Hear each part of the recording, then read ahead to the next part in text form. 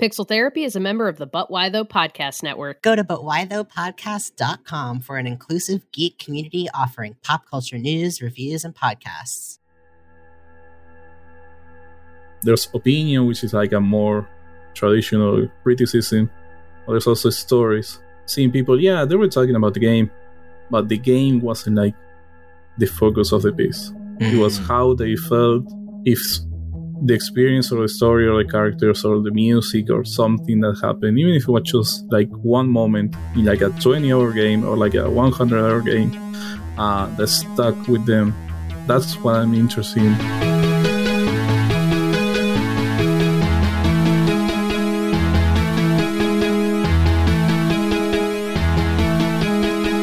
Welcome to Pixel Therapy, the video game podcast where we look at the games we play through the lens of the player, where what you play is just as important as how you play it, and where emotional intelligence is a critical stat. Every other week, we bring on a guest who may or may not consider themselves a gamer to discuss the games that have made them and changed them, and all the feelings they have about our favorite pastime. I'm your co-host, Jamie, pronouns she, her. And I'm your co-host, Spencer, pronouns they, them. And this is Pixel Therapy. We're jumping right in with our Patreon shout-outs. This is our special thank you to everyone who subscribed at our Patreon name in the credits tier. And since it is now February, I've got an updated list for all of you, fresh out of the oven. Kisses to our Valentines. Oh, this month we're giving a big warm Pixel Therapy thank you to Val, Genevieve, Lindsay, Grace, Jackie, Ben, Cortland, and Pimhatai. Thank you all so much for your support. Woohoo! Thank you. Love y'all. Remember, if you lovely listeners want to get your name in the credits, you can hop on over to patreon.com/pixeltherapypod, where you can subscribe for as little as $2 a month and get access to a monthly bonus episode of the show that's just Spencer and I chatting it up for your listening pleasure. And if you're a fan of what we do here on Pixel Therapy, please consider sharing us with your friends and family, rating and reviewing us on Apple Podcasts, or you can even write into the show by emailing us at pixeltherapypod@gmail.com. We would love to hear from you.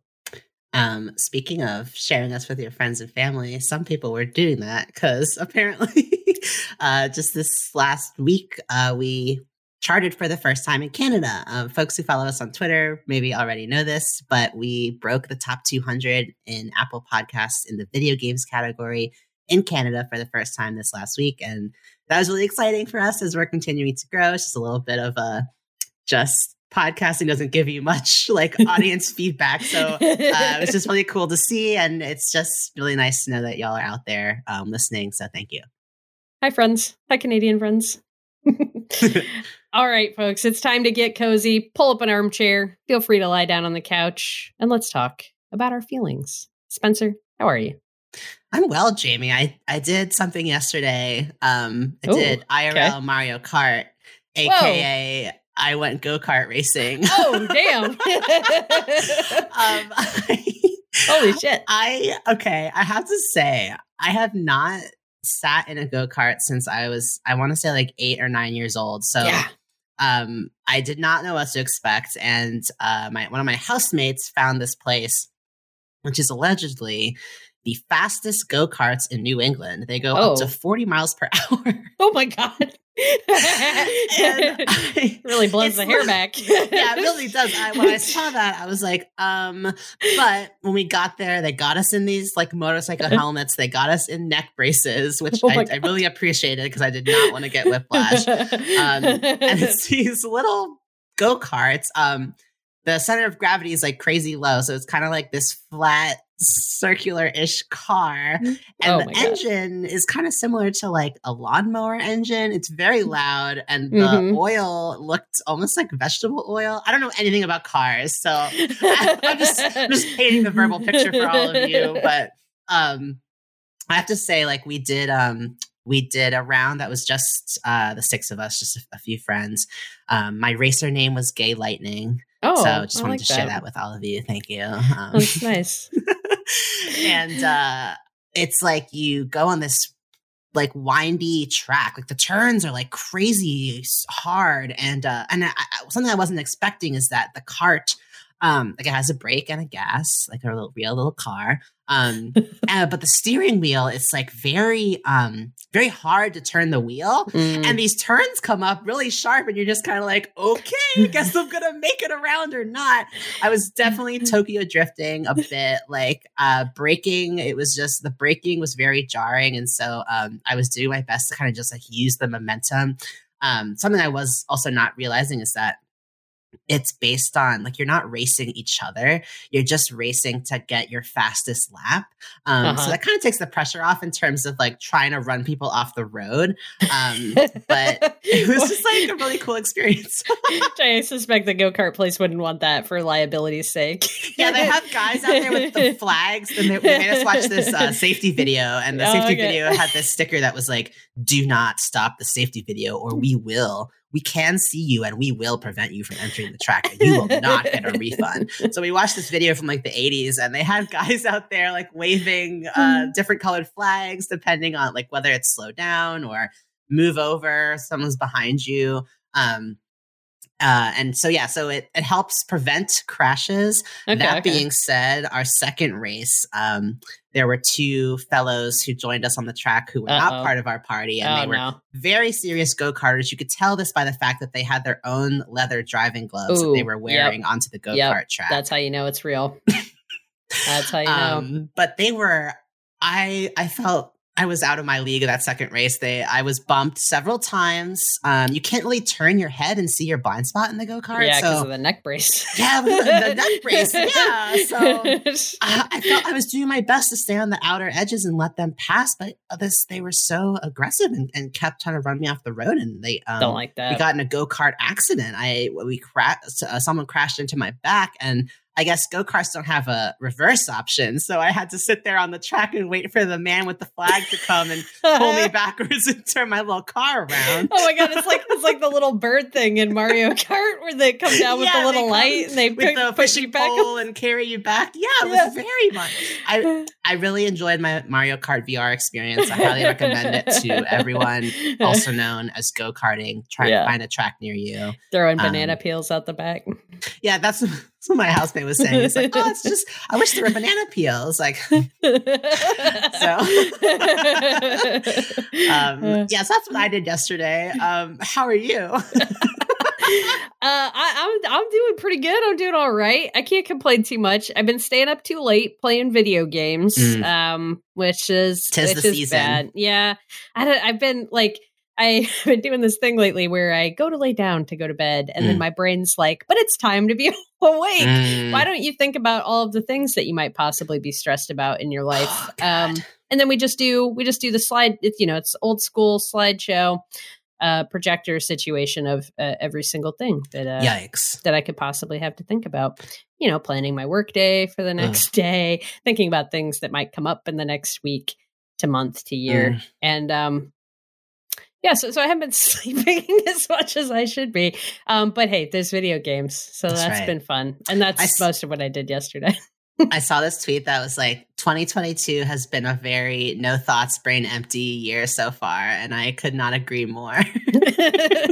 Yeah, see, I think I'm having the opposite problem where there's just too many thoughts. Yeah. Well, so I feel like, okay, here's my question. Do you feel, I feel like games when my head is like, here's everything you could possibly think of. Yeah. Like I play a game and it just replaces all of that with game content. It just pushes it all out.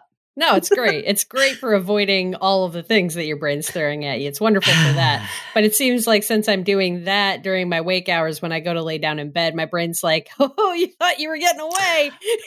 Oh, you just the backlog of all this shit that we wanted to think about the last 6 hours. God. Yeah. So that's my problem. Gonna work on that. But grateful to have some good video games to play, which speaking of, what are you playing these days? Oh my gosh. Well, I mean, this is an exciting month. I think I'm right on the cusp of, I feel like the next time we talk, I'll probably be overwhelmed with all of the games I'm playing. I feel like similarly, I've been in this position of, I've been very overwhelmed and feeling kind of burnout. It's been a long, dark winter, but apparently this first week of February, at least in my time zone, Eastern Standard Time, we've passed the point where the sun sets after 5 p.m. So every sunset, every consecutive day is now the sun setting like a minute earlier. And so we can rest easier knowing that the sky will be continuing to lighten and we will not be sitting in darkness at 5 p.m. But I feel like it is nice. It is nice to shut down the computer at the end of the workday and like get up from my desk and like my house isn't in completely pitch blackness, which it was for a while there because it's just me and the dogs until my partner comes home, and I'd get up and like go out to the living room. It's complete black. Turn on the living room light, and both dogs are like blinking in the darkness. Like, oh hey, is it dinner time? Yeah. So that has been nice. It's a good point. Absolutely. And I don't know, I've been a lot in the old noggin, and I feel like I've been reaching for more kind of comfort, cozy games, not bigger, longer titles, but things that are more manageable. So one of those has been a game called After Party, which was by Night School Studios, which also made Oxenfree, a game that I was absolutely obsessed with, and I'm very excitedly looking forward to the sequel. Oh, yeah. I just read something that said, so the sequel is called Oxenfree 2 Lost Signals, and for folks who may not have heard about it at all, it's kind of this like spooky supernatural story about a group of high schoolers. And I think in the time of Oxenfree 2, it's like now graduated from college, a group of friends who are tied together due to this mysterious occurrence on an island where they activate this ghostly presence through radio signals. But in Oxenfree 2, I heard that there was a leak in the PlayStation database, and it's supposed to launch on February 8th, which is just in a couple days. So I don't know if that's true, but yeah, I feel like they would be talking about that more, right? Okay, so maybe that's like, don't listen to me. I'm just a lowly podcaster. I mean, hey, look, anything could happen, but I don't know. That doesn't seem like a game that you'd shadow drop, but hey, who knows? It's like, it's one of the more prestige indies, I would say. But anyway, oh, sorry, go ahead. What were you going to say? No, I was just going to say, I think you'd want a little more build up. Yeah, more build up. February is already so packed. It's going to be it's a rough release window for sure if they're trying to squeeze in there. I mean, I personally would make time for it, but I think they'd do better not dropping with some of the big juggernauts coming out in February. Yeah, like Elden Ring and Horizon Forbidden West. Like Dying Light 2 just came out too. That's not for me personally, but that's a big open world game. There's a lot of big, long AAA experiences available right now, so it feels like a tough window to drop in. Big meaty boys hitting the scene. Yeah. Anyway, so After Party came out in 2019. So I don't know. It's funny. It totally went over my head, even though I really love Oxenfree. And it's out for PlayStations 4 and 5, Xbox. It's on PC. I got it on PS5. And I'll tell you why. I was totally having this moment yesterday where I've been playing a ton of games on Game Pass. Like, I feel like my Xbox is totally stolen my heart. But I really prefer the DualSense controller with the PS5. Like, it's such a well-designed piece of hardware. It really works great. It's so heavy in the hands, and it the responsiveness and the way the touch it responds. The way to the buttons click is something that I've noticed. There's satisfying is the right word for it. There's something, and I can't quite put my finger on exactly what they did because they're not like clicking. They're not clicking, but there's a way that you can just the way they respond to the way you press down on them. Because I've been playing like smaller like adventure titles where I'm not really the controller's not rumbling. There's nothing like all I'm doing is clicking through screens of text. But there's still something really satisfying about the way the buttons just press. Yeah, it's soothing. It's like a weighted blanket for your hands. Yeah. PS5 controller. Yeah. But I don't know. So after feeling like I was using a light piece of plastic to play my Xbox games for a few weeks, and I'm still salty about the fact that there's no recharge option for the Xbox controller. It's very wasteful for the environment, people. Buy those battery pack things that they have. Yeah, like, come on, it's 2022, Microsoft. I just wanted to kind of get back in bed with my PS5 in honor of our Valentine's Day episode theme that I'm establishing right now. Love when you just take us in a theme direction.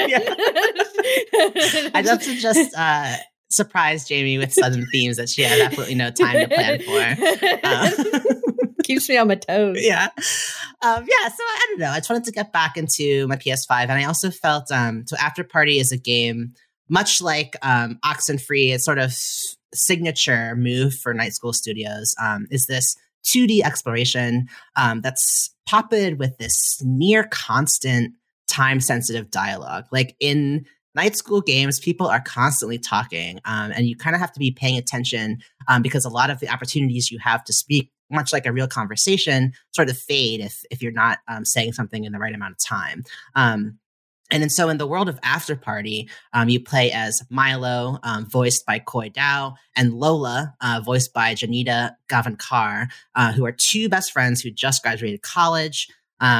They get the sense that they party together quite often. They aren't necessarily like,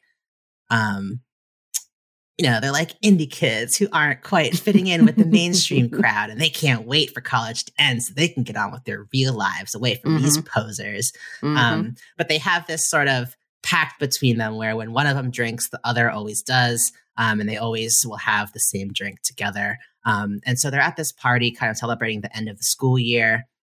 All of a sudden, the walls fall away. Demons start crawling out of the walls, and they realize that they've been dead for at least 10 minutes, and they've somehow crossed over into hell. And so you're kind of in this 2D exploration format. You're exploring the beer-soaked, neon reflecting in rain puddles, back twisted alleyway kind of hell that's been crafted here. And they realize that the only way to get out of hell is by out drinking Satan.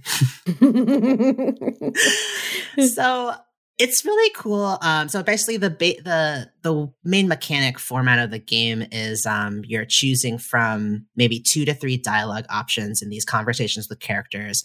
And what you can do is order drinks at several different demonic drinking establishments.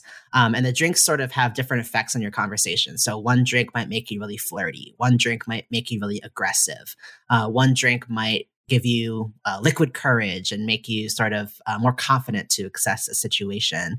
And so when you are under the influence of a drink, new dialogue options appear that are different depending on the effect of the drink on you. And so you can either escalate a situation, or you can diffuse things, or you can cause chaos.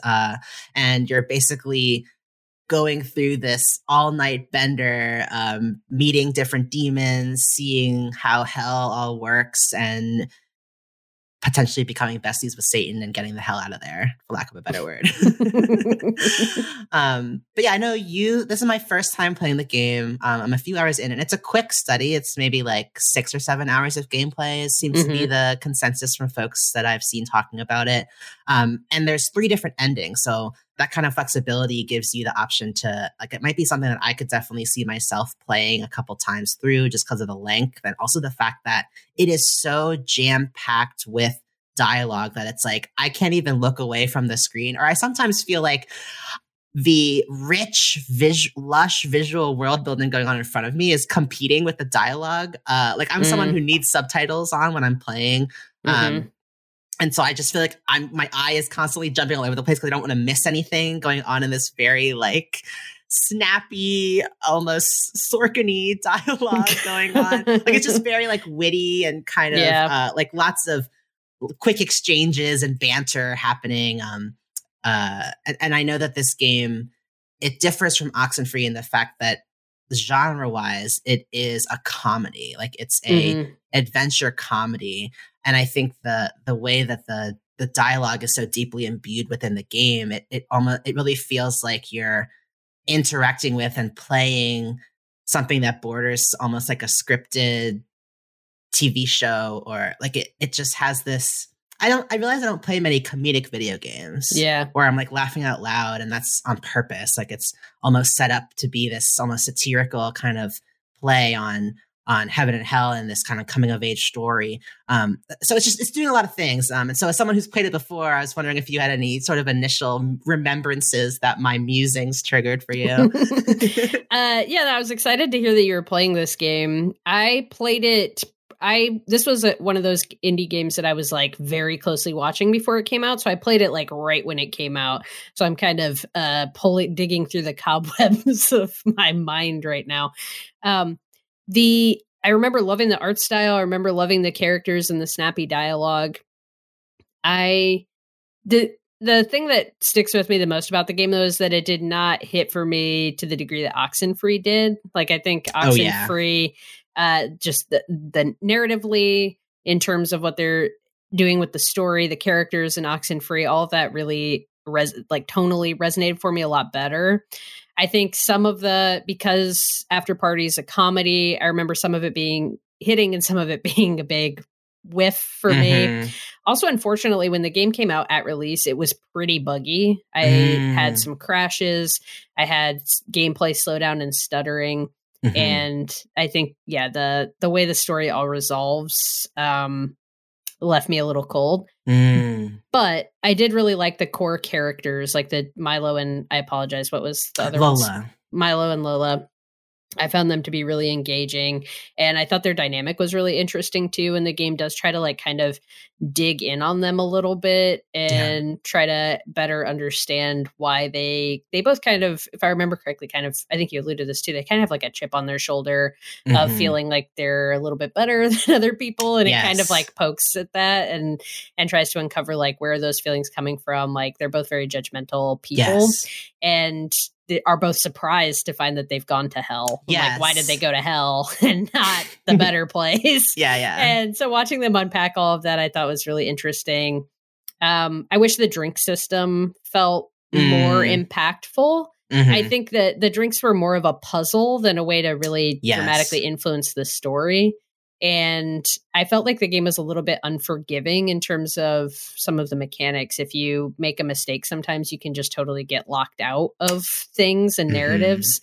And I remember getting frustrated by that a little bit too. For a narrative game, I wanted a little more flexibility to kind of experiment with the way things might work and then go from there. But by and large, I enjoyed my time with it. Unfortunately, it's some of those more like the sticking points that have stayed with me over the years. But I do remember the art style being really cool. And just, I think it's a really great setup for a game. It's a really great narrative thrust that they put you on. I just don't know if it fully pays off, but I'm glad you're liking it so far. That all hits for me. I think it's what's working for me. What I'm loving about the game first of all, it's gorgeous on the PS5. I think that, like you said, this is a really wonderfully realized world. So it's like essentially hell is like this college town where as soon as the bell that rings that lets you off work at 5 p.m. that doesn't exist, but we all know what I'm talking about. As soon as they're off the clock, everyone just goes to these bars in these different areas of hell and are partying together. And I'm talking about demons and humans. Like everyone's mingling, everyone's just like dancing all night together. And the characters, Milo and Lola, are kind of like, why? Because as soon as you get to hell, you learn that the two of you are kind of the first to be sent together. Like you're tied together throughout your journey in hell, and you're judged together, and you're assigned tortures together, as well as a personal demon whose job is to torment you mentally. The demon's name is Sister Mary Wormhorn, and she pops up from time to time and is absolutely delightful. And it's like, they get there and they have to go through processing with this like agent who asks them to answer a bunch of rapid fire questions and is going to be essentially matching them with a role and a method of torture in hell. And right when it's your turn to go up and there's people in front of you in cages, and it's like, oh, you cut in line in grocery stores a lot, so you're being sent to have your boobs chopped off every day for the rest of your life, and every day they grow back bigger. And like this other guy, they're like, we're gonna hang you by your nuts from a pole, and kids will use your head as a ball. And it's just like, and the two of you are like, oh my God, we gotta get out of here. And right before it's your turn to get your torture assigned, the demon assigning tortures is like, oh fuck, it's like 5:01, like I'm off the clock, like you'll get your tortures tomorrow. And the two of you are like, wait, we don't understand. Why can't you just tell us what it is? And also, like, why are humans just walking with you to the bar? And the demons are kind of like, I mean, we don't want to be torturing y'all all day either. like, we don't make the rules. We just this is just a job to us. And you sort of quickly learn that hell wasn't a place created by Satan. It was created by God. And Satan is God's son and was an angel. This is all, like common knowledge for people who have read the Bible, but like,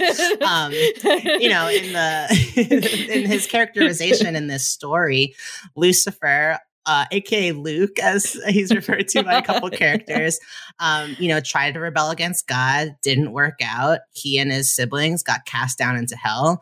God made the rules and was like, you've got to torture people and be the arbiter of punishment for eternity. And Satan is pretty much just like, okay, let's make the best of a bad situation. Like, I'm going to try to keep my demons employed. I'm going to try to make hell as fun as it can be since we're all stuck here together. And it's basically just this kind of like towny culture where they're all sort of bonded by this shared experience of having to give and receive punishment for eternity. So it's just like, it's really refreshing, like a really refreshing underworld situation. And a memorable character is actually voiced by Ashley Birch, who folks may know. She's Aloy in Horizon Zero Dawn and Horizon Forbidden West. She was Mel in Last of Us 2. She's also like a bunch of people in the Life is Strange. She's been in Life is Strange games. She's pretty prolific, and she plays a psychopomp, which is something I didn't know was a thing. I Googled psychopomp.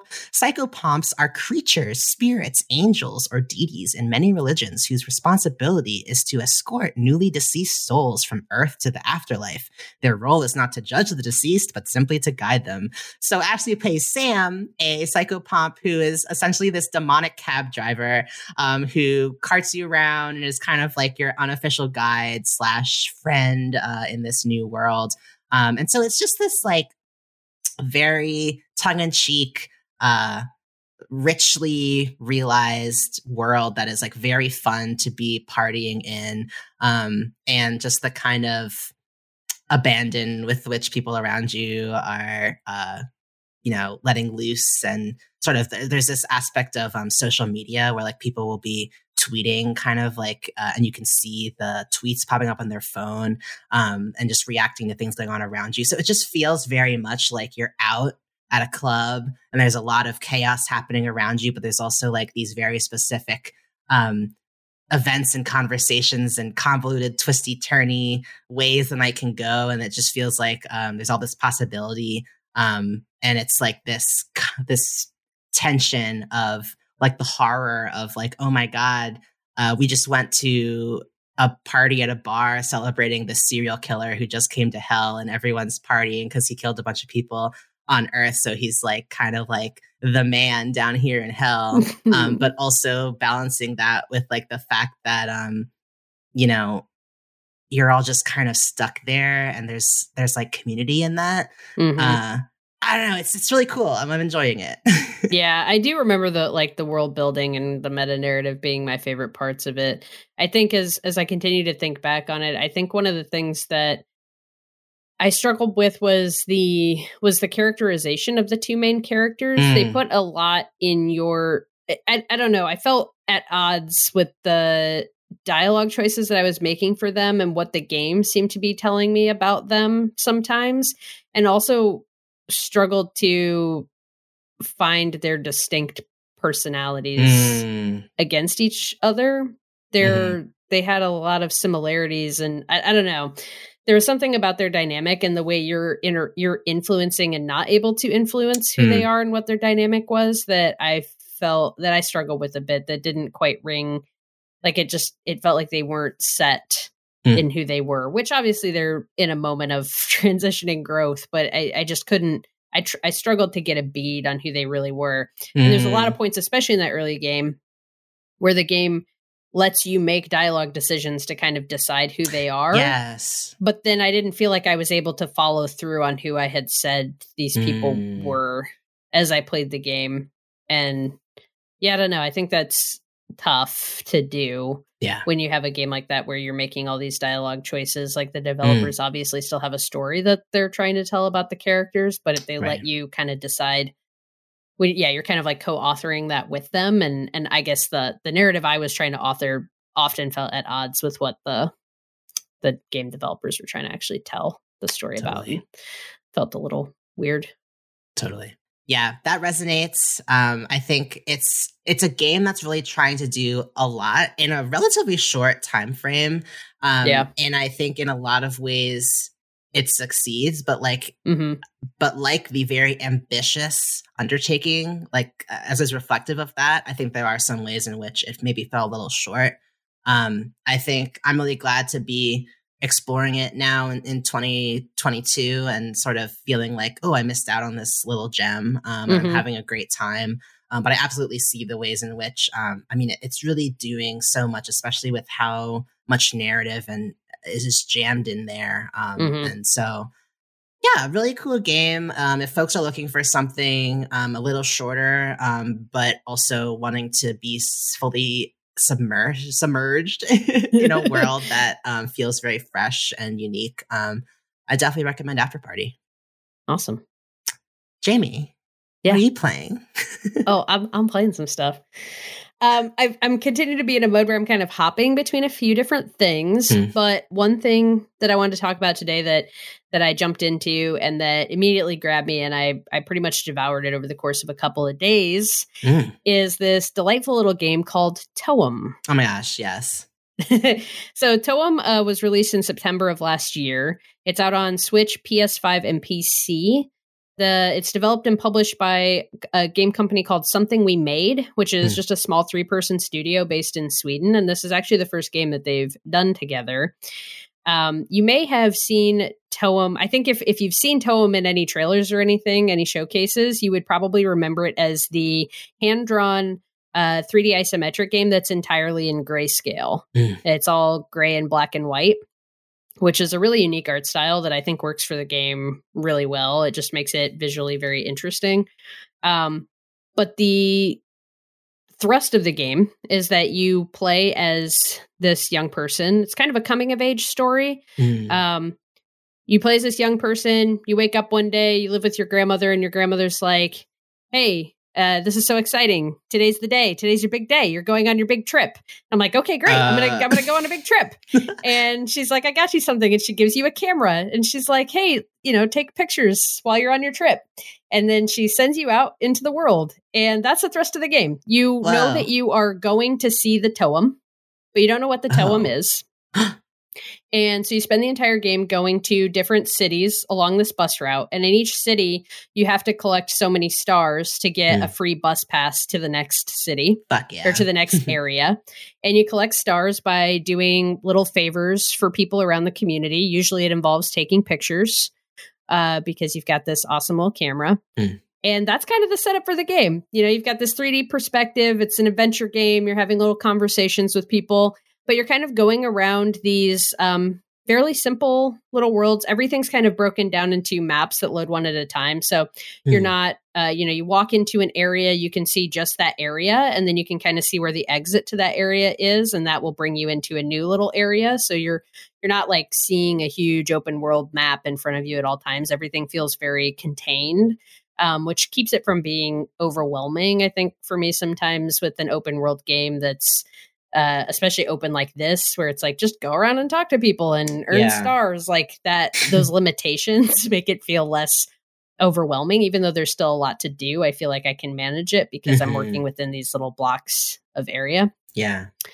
But yeah, so the game gives you that camera and you go around, when you take pictures, they go into your album. You have an album that can hold, I want to say it was like close to 100 pictures. And you can just take pictures of whatever you want. You can pull out the camera. And what happens when you pull out the camera is that the game puts you in a first-person perspective, and you can see the lens of the camera. You can zoom in, zoom out, focus on a thing. But because everything's in grayscale, and because it's all hand-drawn art, there's no messing with the lighting. There's no I've played other games that are photography simulators where you pull the camera up and you've suddenly got a whole litany of options as though you're an actual photographer. Yeah. And I'm sure that appeals to people who really are into photography as a thing. But for me, I get all those options and then I just kind of get stressed. Or I can pull up that camera and I have all those options and now I'm spending 45 minutes trying to get this one perfect shot. Yeah. When I need to be like the whole game is taking pictures and guess what? Now the game is 80 hours long because you're spending 10 years taking each picture. This game really makes it simple. It honestly, I felt, obviously the story of the game is that you are this little person going on this journey. I say little person because they're just the character model on the screen. You don't quite look human. You've got kind of like this long, weird nose. Like some of the characters look human. Some of the characters look like other a little things. Bird person. Yeah, almost like a little bird person, but you're definitely not supposed to be a bird. I think they're just kind of, it's all very cartoonish. And you're just like generally smaller than the other characters on the screen. But when you are taking these pictures, it really evokes the sense of how I feel personally when I'm traveling. Like I really felt encouraged to be like, oh, there's a squirrel in that tree. I'm just going to snap a little picture of that squirrel. And you take the picture, it shows up in your album, and then you can go through your album and you can be like, oh, that one didn't come out, and you can delete it, or you can keep it in your album. And the game gives you a whole, this list of, there's a page in your album book that has the name of the picture already on it, but there's no picture in there. And so it kind of sets up this, you can try to search for those pictures. Like, what does it actually want you to take a picture of? And if you get the right one, a little thing will come up on the screen. So it's had a really great little task system. I'm both doing tasks and stuff for community members and earning my stars to get the next bus pass. But I've also got this sort of side quest sort of system where I'm trying to take pictures of the things to get them to show up in my album. And I don't know. It was just really delightful. I think maybe the whole game said and done, I was probably in it for 6 or so hours, maybe even a little bit less. But because it really evoked that sense of travel and I was capturing things, it just, I don't know. We've been in COVID now for 2 years. And even before that, like my partner and I we're homebodies. Like we're not really people who travel. I've been on like a handful of big trips internationally in my life. But one thing I always like doing when I'm on those trips is just capturing small little things. Like I'm not a photographer, but just pulling out my phone being like, oh, this little like statue here is cute. Or this tip jar in this restaurant, I think they've got like a cool sticker on it. So I'm going to take a picture of this. And I think Toem really captures that. You can just so easily pull your camera out, capture a little moment and save it. And then I did feel like a nostalgia as I approached the end of the game and I was flipping back through pictures that I had taken earlier in the game. It was like, oh, I remember that moment. And just, I don't know, it really struck a chord with me. I think, the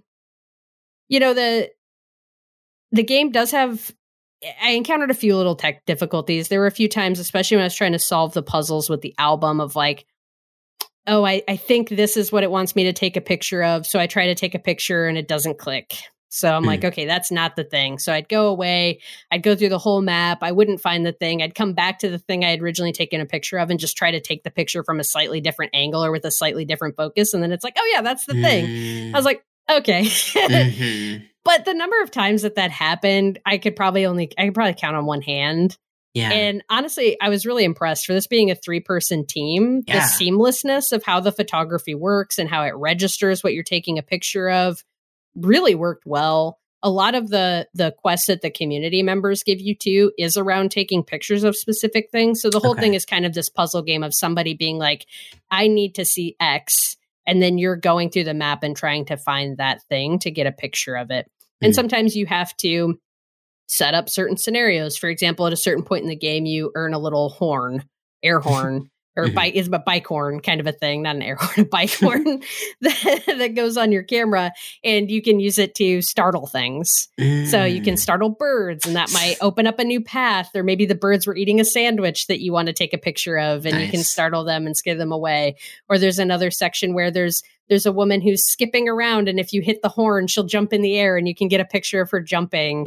And that gives you a little quest marker. So I don't know, just a really fucking cute game. The ending was super beautiful. Like the reveal of what the Toem was, just felt like a really heartwarming, emotional moment. Even though it took so little to get it, it still hit for me. And the score It's really cute, simple, charming score.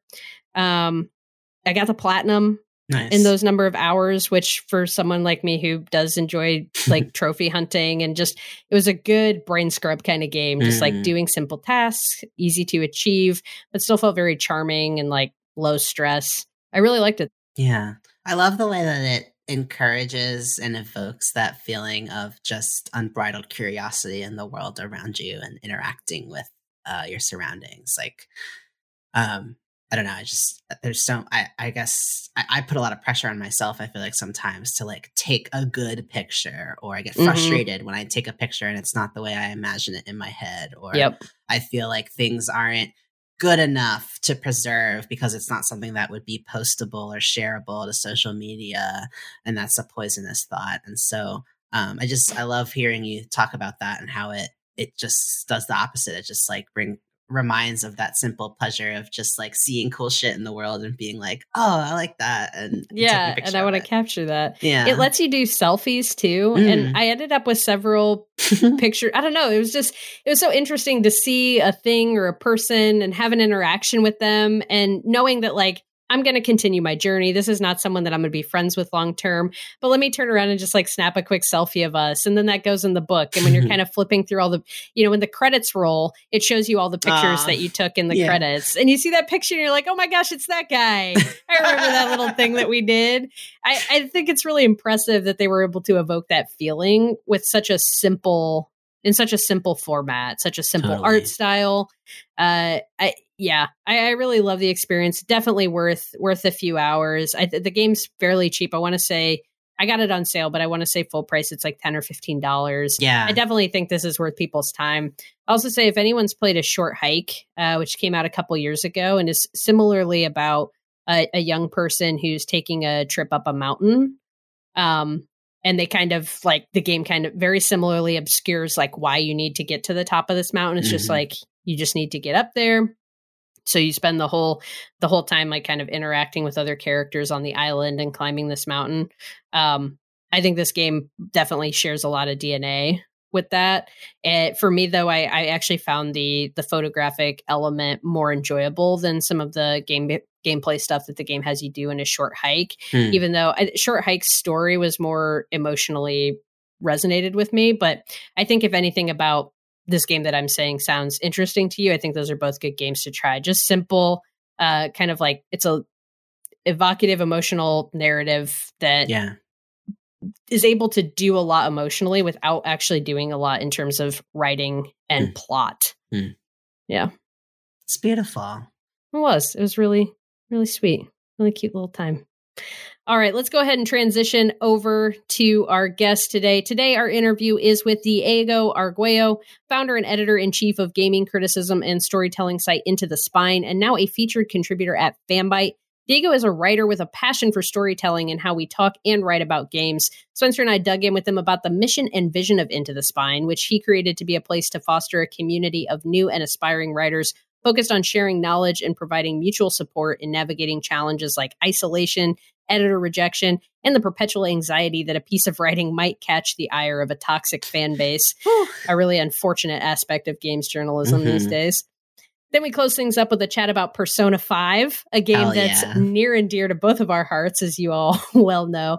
And Diego shares with us his own story of how the game brought him some real-life closure. We really appreciated the thoughtful and genuine conversation we had with Diego, and I'm sure that you all will too. So without further ado, here's our interview with Diego Arguello.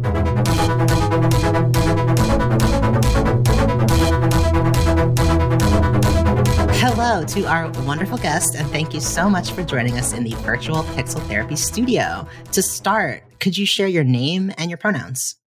Hi, this is Diego Arguello, and my pronouns are he, him. Thank you. And Diego, how do you spend your time? That's a very good question. I've been spending my time trying to have like more of my me time and not like just like work 24/7 this year. So I've been doing just like binge watching shows on TV and playing Rock Band because I got into Rock Band in 2022 for some reason. Just like fulfilling a long time like kids dream I had. And it's great. I'm very glad I did that. and just, I don't know, procrastinating on Twitter, listening to music. That's probably it, I think. Beautiful. And Diego, you mentioned working 24/7. We know about you that you are a prolific writer and editor. You are the founder of Into the Spine, a platform for stories about video games and what they leave behind. Could you tell us a bit more about the mission of Into the Spine? Yeah, sure. First of all, thank you for the kind words. Yeah, so Into the Spine started in early 2018. It's been a long while. Mm-hmm. Yeah, so it basically came from this idea. I had started like freelancing in 2017 for international outlets after spending 2 years writing mostly as a hobby here in Argentina for like local sites. And I had started like knowing folks and like having a lot of help from established freelancers and also new freelancers like me. Who had like other experiences as well. And I was finding out that there was a huge gap for like new people in the industry. Like, no, I don't know. Like, for example, I didn't know how, like, what even was a pitch or how to reach out to like editors or like all these kinds of stuff that are kind of like second nature nowadays for me. But for a long time, like for years, it was like a constant learning progress. So Into the Spine was mostly came from this idea of trying to like reduce that gap for newcomers, like provide tools where it is like for pitching, for like writing, for like after publication, giving them like a first byline in the industry, and helping them even if they're like. I never asked for like a perfect like idea or summary of their pitch. It was mostly like, okay, if I know like they have something to say, that's enough for me. Like they're gonna be having like longer conversations with editors like in no time. So it's just like I don't know, like their first step should be like as less painful and stressful as possible. And then just like take it from there, I guess. So it's been nice. It's been almost 4 years now. It's amazing and wonderful to see that growth. And you mentioned, you know, it's been several years. The platform has grown. You fostered the growth of many writers. How did you go about growing the platform into what it is today? Yeah, that's an interesting question because I didn't do much legwork. It just kind of like happened naturally, which is still amazing me to say. So it all started with this, you know, like a WordPress blog.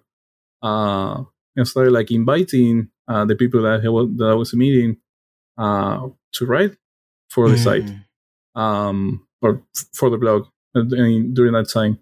And I was offering a $10 rate, which was like super like modest and low basically. But with the promise of, okay, I know the rate isn't great, because I think I was almost 20 at the time. I had a job and everything, but yeah, it was a different time for me, financially wise. But the upside was I was gonna to be like more than willing to help them with freelancing in general, answering questions and like giving them any tools that they need to like start their careers or like take you even higher, I think. And the way of doing that with a Discord server, where I started like inviting like all my peers and a lot of people that I hadn't met before, but I just like cross paths on Twitter. I started like kind of growing from there. I think. I think it was. Yeah, we were like maybe like less than 10 people for a long while. We ended up being 40 by the end. Wow. And most of them are freelancers that like everyone reads and sees every day now. Now they're like editors and staff writers are like, I don't know, like super. They always been talented. I always say that, but they're like hyper talented nowadays, and it's great to see them like doing even greater things. So I had that on one end, and on the other end, I was like starting to like commissioning more people that I didn't know anything about. So like the server was like one thing, and the site kind of like grew into its own thing, which is great to see. Well, after a lot of that, I'm gonna be talking about this later when I talk about my favorite game.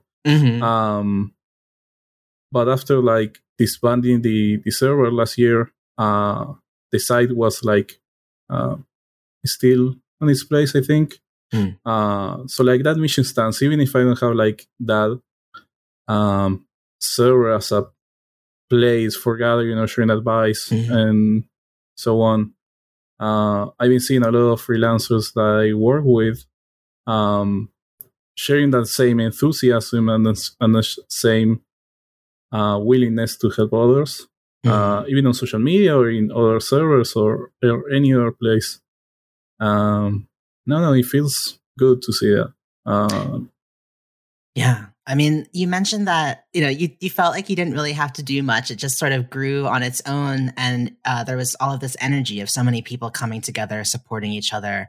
What do you think was special about Into the Spine? What made it different from other publications? And why do you think it was able to be this kind of space that brought so many people together who are now, people that have become mainstays in the freelance game journalism space? I think that whatever response I pick for this is going to sound like I'm bragging. But I think a little bragging's okay. Thank you.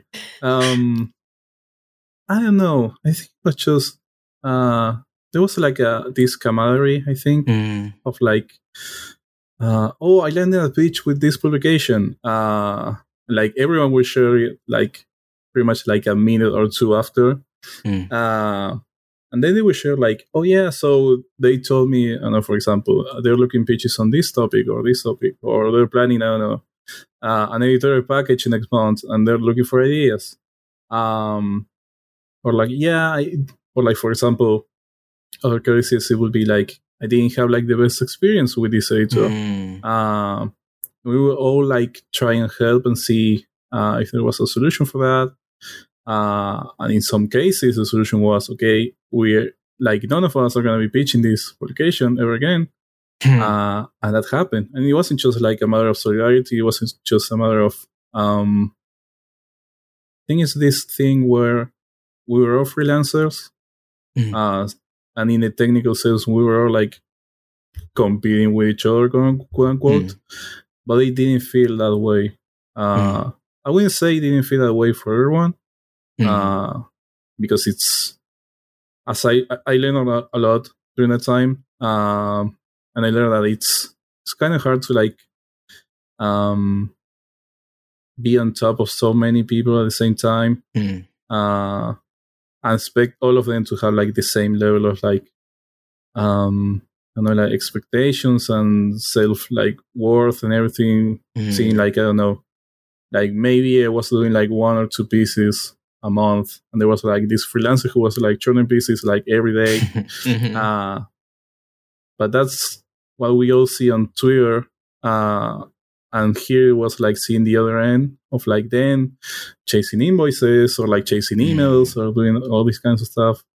So yeah, seeing like that more like intimate process, I think helped a lot.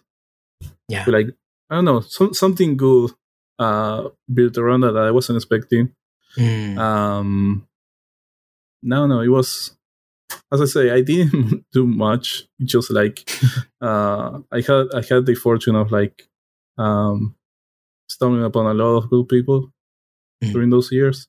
Yeah, and yeah, like all of them are like, most of them are still in touch or have become like actual like friends.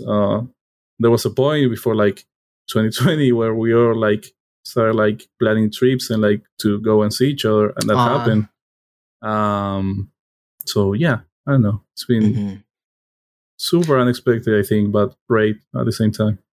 Absolutely. I mean, I think freelance writing can be a very lonely endeavor, and you're facing pretty much constant rejection. And the only assurance that you have that you actually have something worth saying is largely coming from yourself until you have the validation of some outlet that also agrees that you're worth investing in. And so I can absolutely see how having this network of people who are all in the same boat and being able to extend that support to each other is incredible. And a lot of this stuff is really difficult to learn. There's no one really giving you the keys to enter the space. And so it often can, you can look at a writer who you see as successful and wonder, like, who did they know? How did they get here? What was their path? I think there's often this perception that there's like a right way and a wrong way to be a writer and to be successful. And so I just think it's really incredible, this community that you fostered and the mutual support that came out of that, and seeing out how it lifted so many of you up. It's just really awesome to see.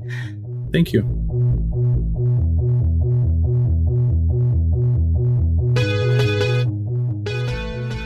Since launching Into the Spine, you've written for platforms including Eurogamer, Polygon, The Verge, Washington Post, and you recently joined Fanbyte as a featured contributor. Congrats. Thank you. Yeah. As you look back over the past 5 years, how do you feel like gaming journalism has changed?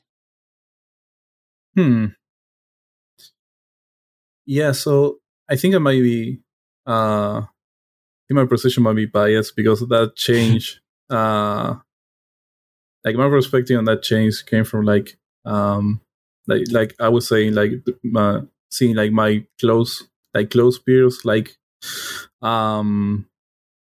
to like make, because at first it was like we're trying to like make it better like for us, and then we'll start like trying to like make it better for other people as well. Whether it was like Twitter in general, for example, or like closer peers that we all have, separate from the group.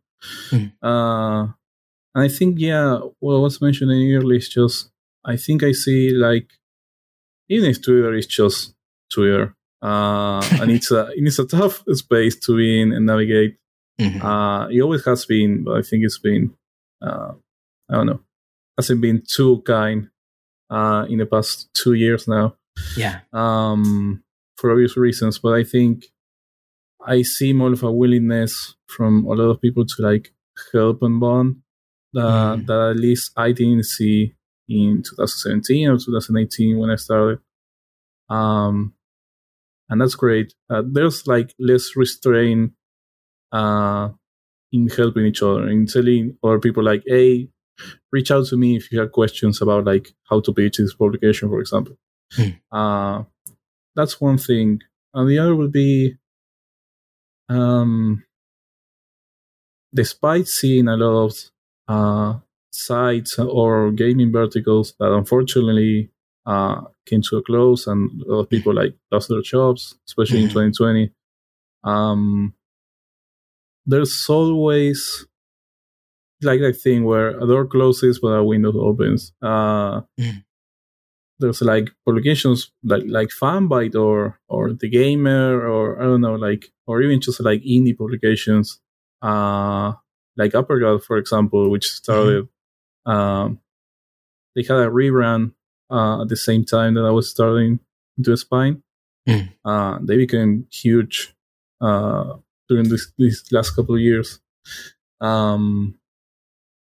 So I think, there's been like more places for people to like try new ideas or like express themselves in ways that aren't just like news or like the gameplay story, whatever conclusion, whatever review from like years ago. Even from like big platforms, I think. So I mean, there's been a lot of cool stuff happening. As always, there's still a lot of work to do. I know, and this is something that I've been trying to like find a solution for it, and I haven't found it yet. I'm sure that for every people that actually pitch, like, I don't know, into a spine or like uppercut or like unwinnable or like independent publication for the first byline, there are many others that maybe because of like language barrier or not finding like a spine between like, I don't know, them Googling how to pitch or like how to get into video games writing on Google. Yeah. And they miss an opportunity, or they have like one bad experience with an editor. But one first bad experience with an editor can be a tough thing to navigate if you're just on your own, which is usually the case. So, yeah, I don't know. I think the gap is still there. Now we'd love to know if there's like, I don't know. I don't think there's like a button to press and you'll just like it's solved. But I'm beginning to believe that a lot more people are more willing to help in general, and that's being like opening up this space to like new voices that maybe wouldn't have been there like a couple of years ago. Absolutely. What do you think was the most helpful thing for you when you were trying to establish yourself as an early writer?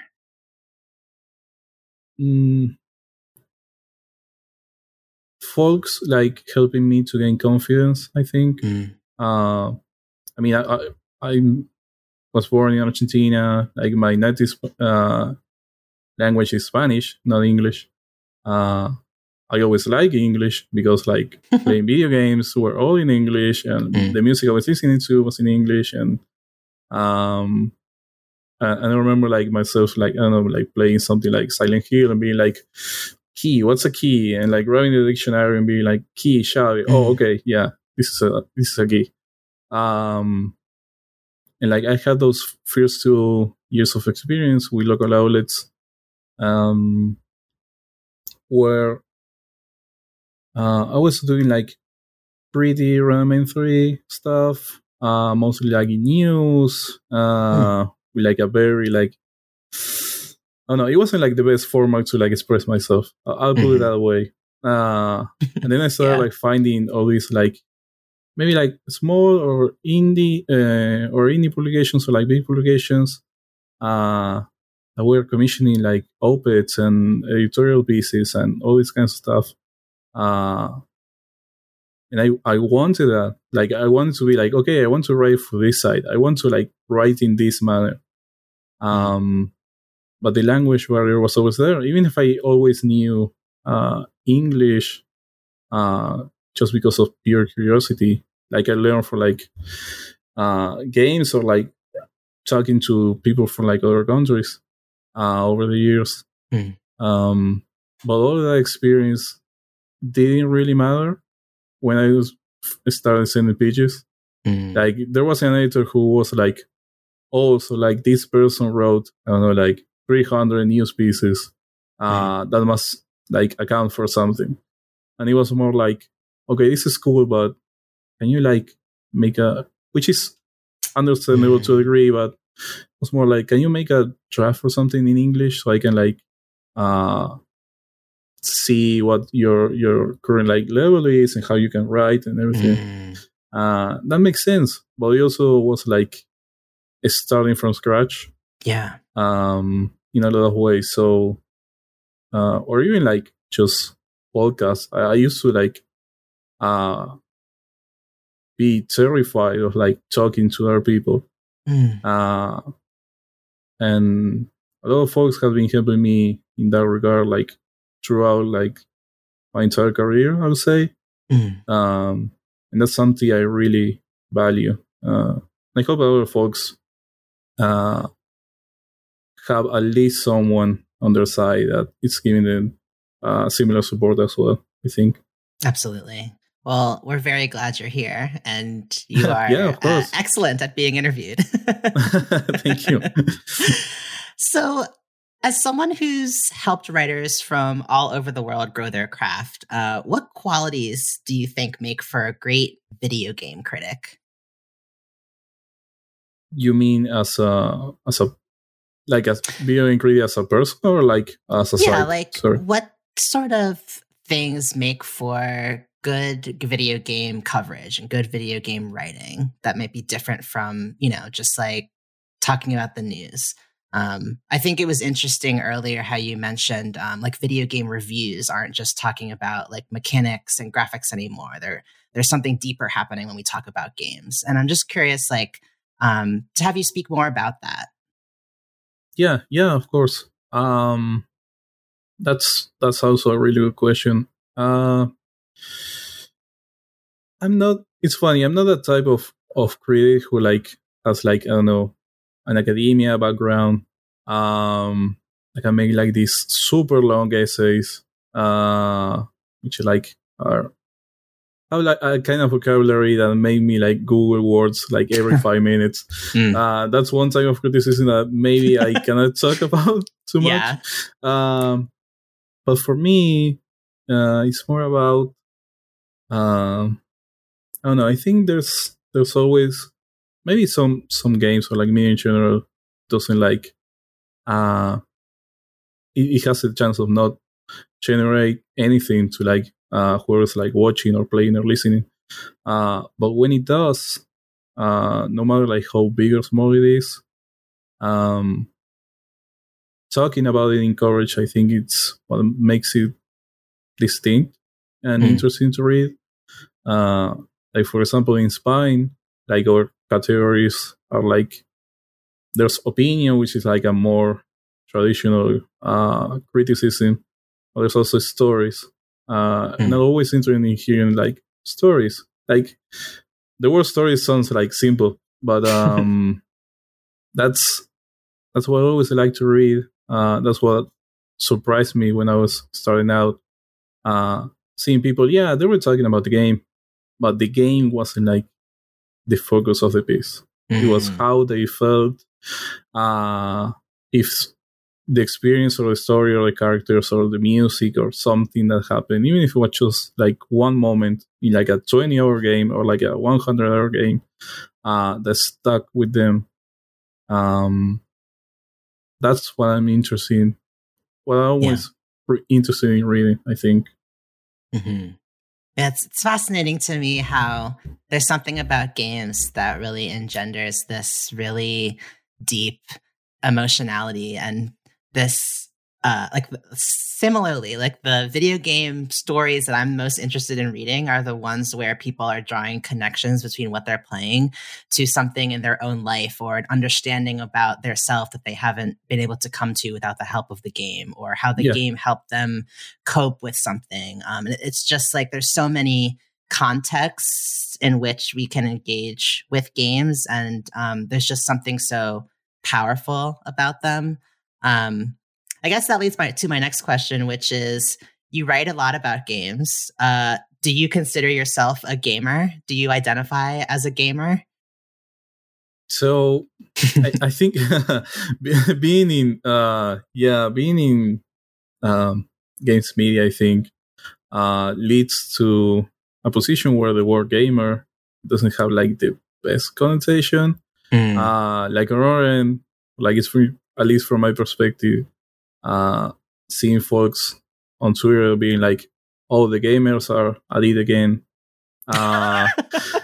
It's maybe those pesky gamers. These pesky gamers, and I'm like, "Oh, who was the poor person who gave a game a 9 instead of 10?" And I'm now like having to deal with it like a toxic fan base or something, which is awful. I mean, we all kind of like laugh about it, but it's not great because it keeps happening over and over. Yes. But that's one way of looking. Like, that's the pessimist way of looking at the world. The other way, I would say it's. I think so. I mean, it's always been a big passion of mine. Ever since I was a kid, like all my early memories are like playing something. That and music, games. Yeah, I mean, there's always this thing where if you're working in games, it depends on the people, on the person, of course, but it maybe leads to a place where it's hard to like actually enjoy them in your free time. Because if you're like, I don't know, talking about games or like playing games for work or something for an entire day, then you sit on the couch and you're like, I don't want to play a game. I'm gonna like cook something or like take a shower and go to sleep immediately, or like maybe watch something on Netflix or whatever.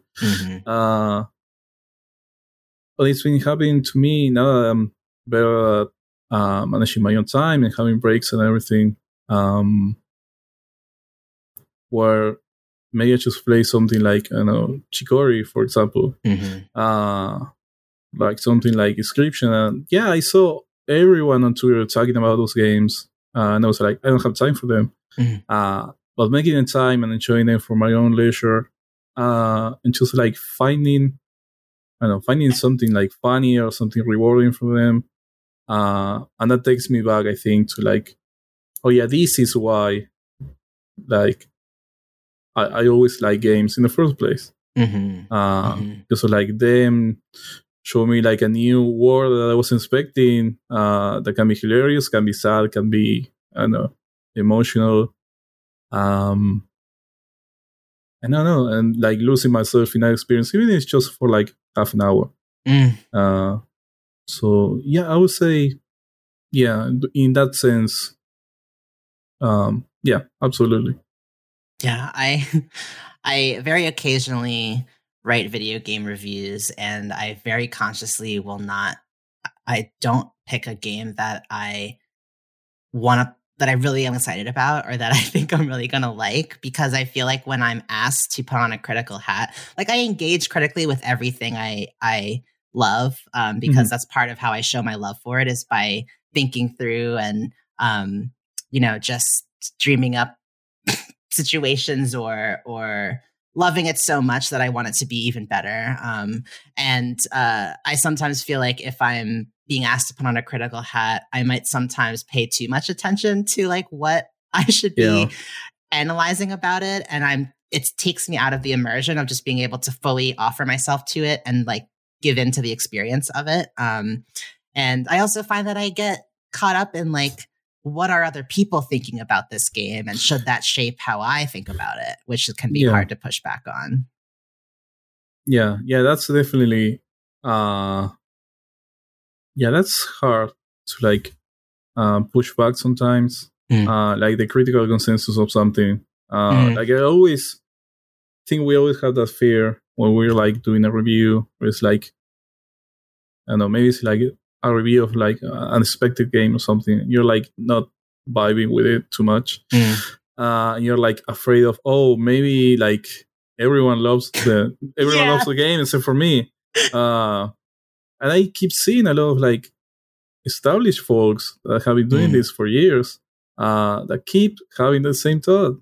Maybe like, oh, I'm glad that this game is having mixed reviews, because I wasn't sure if I was gonna like get dragged about it or not on Twitter. So yeah, that's it's when you're in the bubble, it's kind of hard. I mean, we will see like a lot of people like pushing that either way, and it leads to like some great work, especially around AAA games, I think. But yeah, it's tough.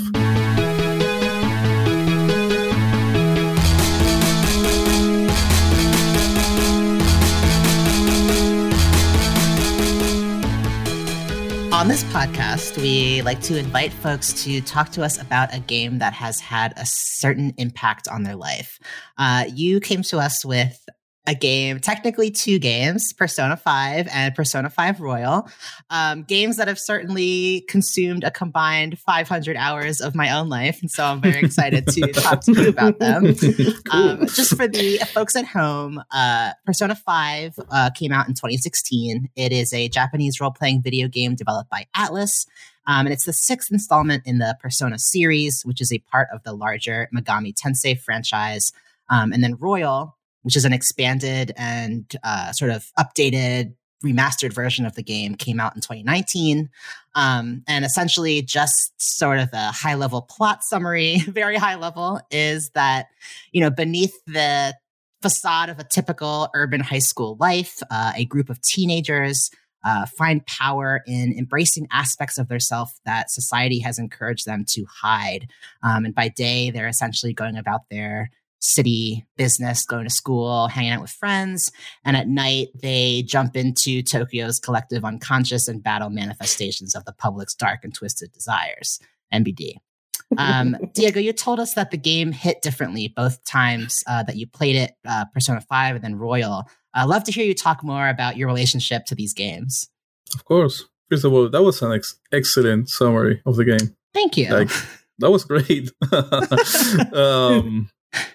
Yeah, so... You can tell I've played them a lot.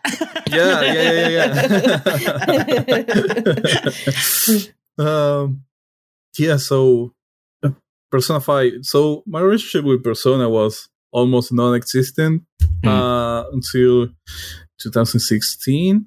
I was starting going out with whom became my partner for almost 3 years during that time. And she was she still is a super big fan of Persona games. And at some point she was like, you should try and at least play Persona 4 when I got a PS3. I was like, okay. I don't remember putting 15 hours a month, which is the tutorial basically for these games. You may have not even hit the title screen. Yeah, basically. But she was super anticipating Persona 5, obviously. And when it came out, which came out on April 4th, the World War release, which was also my birthday. Yeah, coincidentally. I remember saving money and gifting them Persona 5.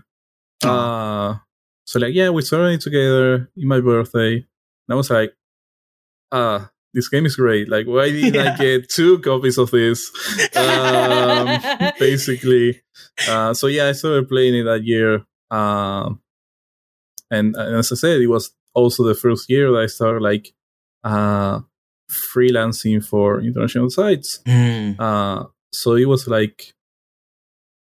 and also on a more personal side of things, I think I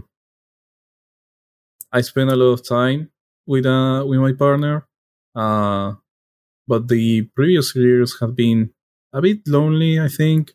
That time in between me finishing high school and trying to study different careers until I stumbled in journalism. I went to be a graphic designer, and that didn't work out very well. There was this gap between high school and me getting my first full-time job, where I was seeing friends but not hanging out too much. Yeah. So pretty much my weekends were more of me seeing my partner, and then when I wasn't seeing my partner, I was playing Persona 5. And I would play Persona 5, I remember, for 10 to 14 hours sometimes.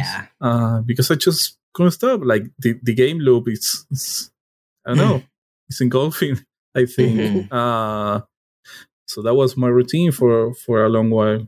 And I think the themes about friendship and bonding and this small group that it sits together to one another despite I don't know, fighting angry politicians or finally fighting God at the end because it's a RPG. It was I don't know, it was very touching in many ways. Definitely.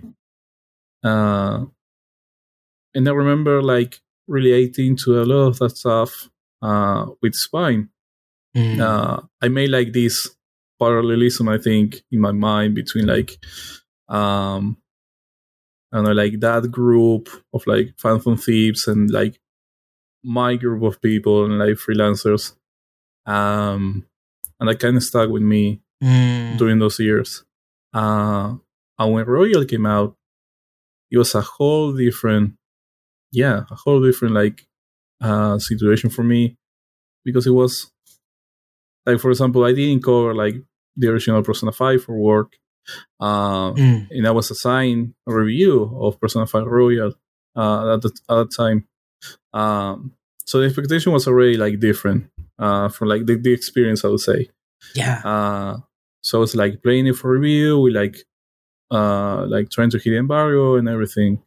But then I kind of like left the game there for like months. Like I got to see a hint of the new act that Royal has, like after where the like original game is supposed to end. But I missed that. Like I missed that whole bit. And when I resumed that, like almost a year after, I was single, and Spine, like the Discord server wasn't in like the best place, because to like make like a short summary, because it's a long story. There were like a lot of things that I didn't catch with enough time. The kind of like it snowballed in the background. Maybe it was like somebody not feeling as secure as other like quote unquote established writers, despite the fact that we all were like sharing our struggles, we like trying to like find a place in the industry. And there was also a case that happened that we found out that someone was very close to all of us, very active in the server as well. Some victims started talking, survivors, started talking on social media, and basically saying, hey, that person is an abuser. We had no idea about it. It was like heart wrenching, basically. Yeah. For everyone, because like again, like this person had like a big presence there. Yeah. And it was like a tough time, and like revisiting Persona 5, without spoiling too much of that last act, because I think it's worth seeing and worth playing. Yeah. I think it's like finishing Persona 5 was like the group like saying goodbye to one another, but being like, hey, we're gonna be seeing each other like soon again. Persona 5 Royal felt more like a proper farewell of them like going in. I don't know what Atlus is gonna plan, if they're gonna like keep making games on the franchise or not. But it was more like them going on their separate ways. And that difference was like I saw that ending last year, and like resuming the game and seeing that I had named like the investigation group when they gave you like the option to name to give them a name. I had chosen Into the Spine, and seeing Into the Spine and being like, right, I have forgotten about this. Yeah, it served as a closure. Yeah. One that had been like lingering for a long time. But it was also tough. Yeah. to I don't know, to face, I think. Absolutely. I what you're speaking of reminds me of something my therapist has been trying to remind of me recently, which is that pain, the expectation that working on communication, working on yourself, being the best person you can be, that doesn't mean that we're going to ever be able to completely remove pain from our lives. Pain is a constant, and it's about how we're able to move through it and what we can learn from it, and how we can care for ourselves through it. But there's a difference between pain and suffering, which is the control that we have over ourselves and the ability to move forward, and that the pain is something to teach us. So knowing very little about your situation, I just want to honor that, like, I think it's really amazing how the game sort of provided this poetic parallel to what you're going through in your own life. And even though it was painful, it was something that the game was able to support you through, and that you ultimately moved through too, and hoping that you're in a much better place in your life now. But thank you for sharing that. I think we've talked about Persona 5 Royal on the podcast before, and something I was remembering, Jamie, how you were telling me, like, one of the things you've loved about this game is that, like, you didn't want it to end, like, and Diego, when you were talking about the gameplay loop, I just remember, Jamie, you saying how you didn't want the game to end because it so perfectly emulated that feeling of, having a tight-knit group of friends, finding those pockets through the week to hang out with them, making sure you were making time to, like, when you're a young person, like getting out of school, doing an activity, and then going home in the evening. Like, it felt like there were so many options throughout the day to, like, do different activities. That doesn't always feel the same as an adult. I don't know, Jamie, if you had any Persona 5 feelings you recalled as Diego was talking about it. I mean, I loved it.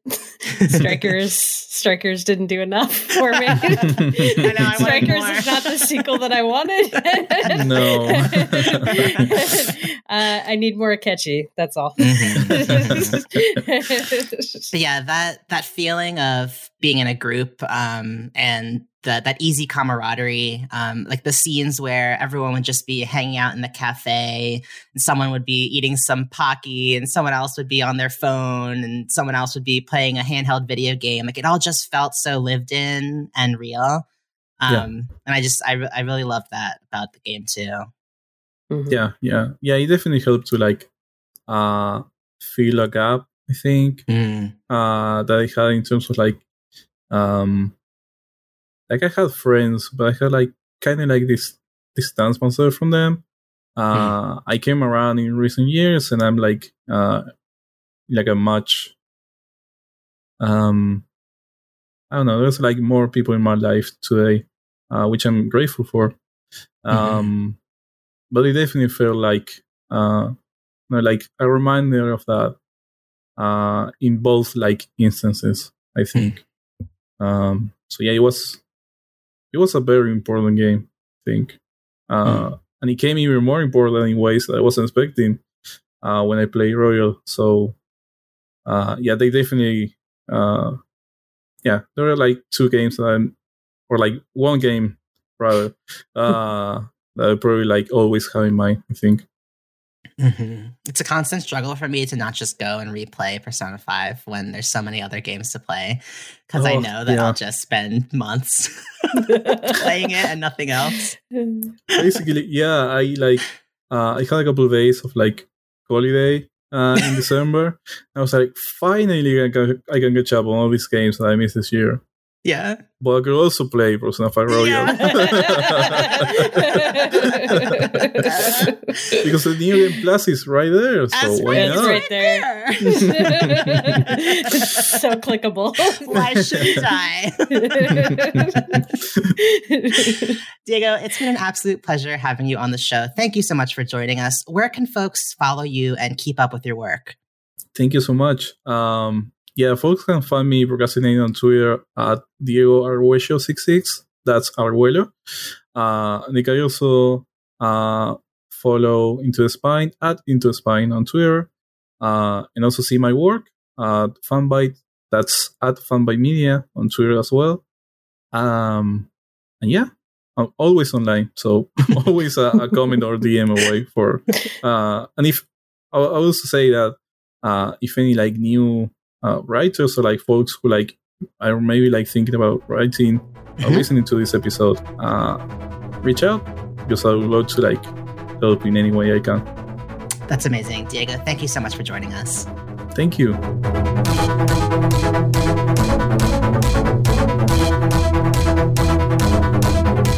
is up for today's session of Pixel Therapy. Thank you for tuning in, and we hope that listening to our thoughts and feelings gave you some thoughts and feelings of your own. If you want more Pixel Therapy, come check us out at patreon.com/pixeltherapypod, where you can snag that monthly bonus episode for just $2 a month, plus opportunities to get involved with the community and influence the show directly.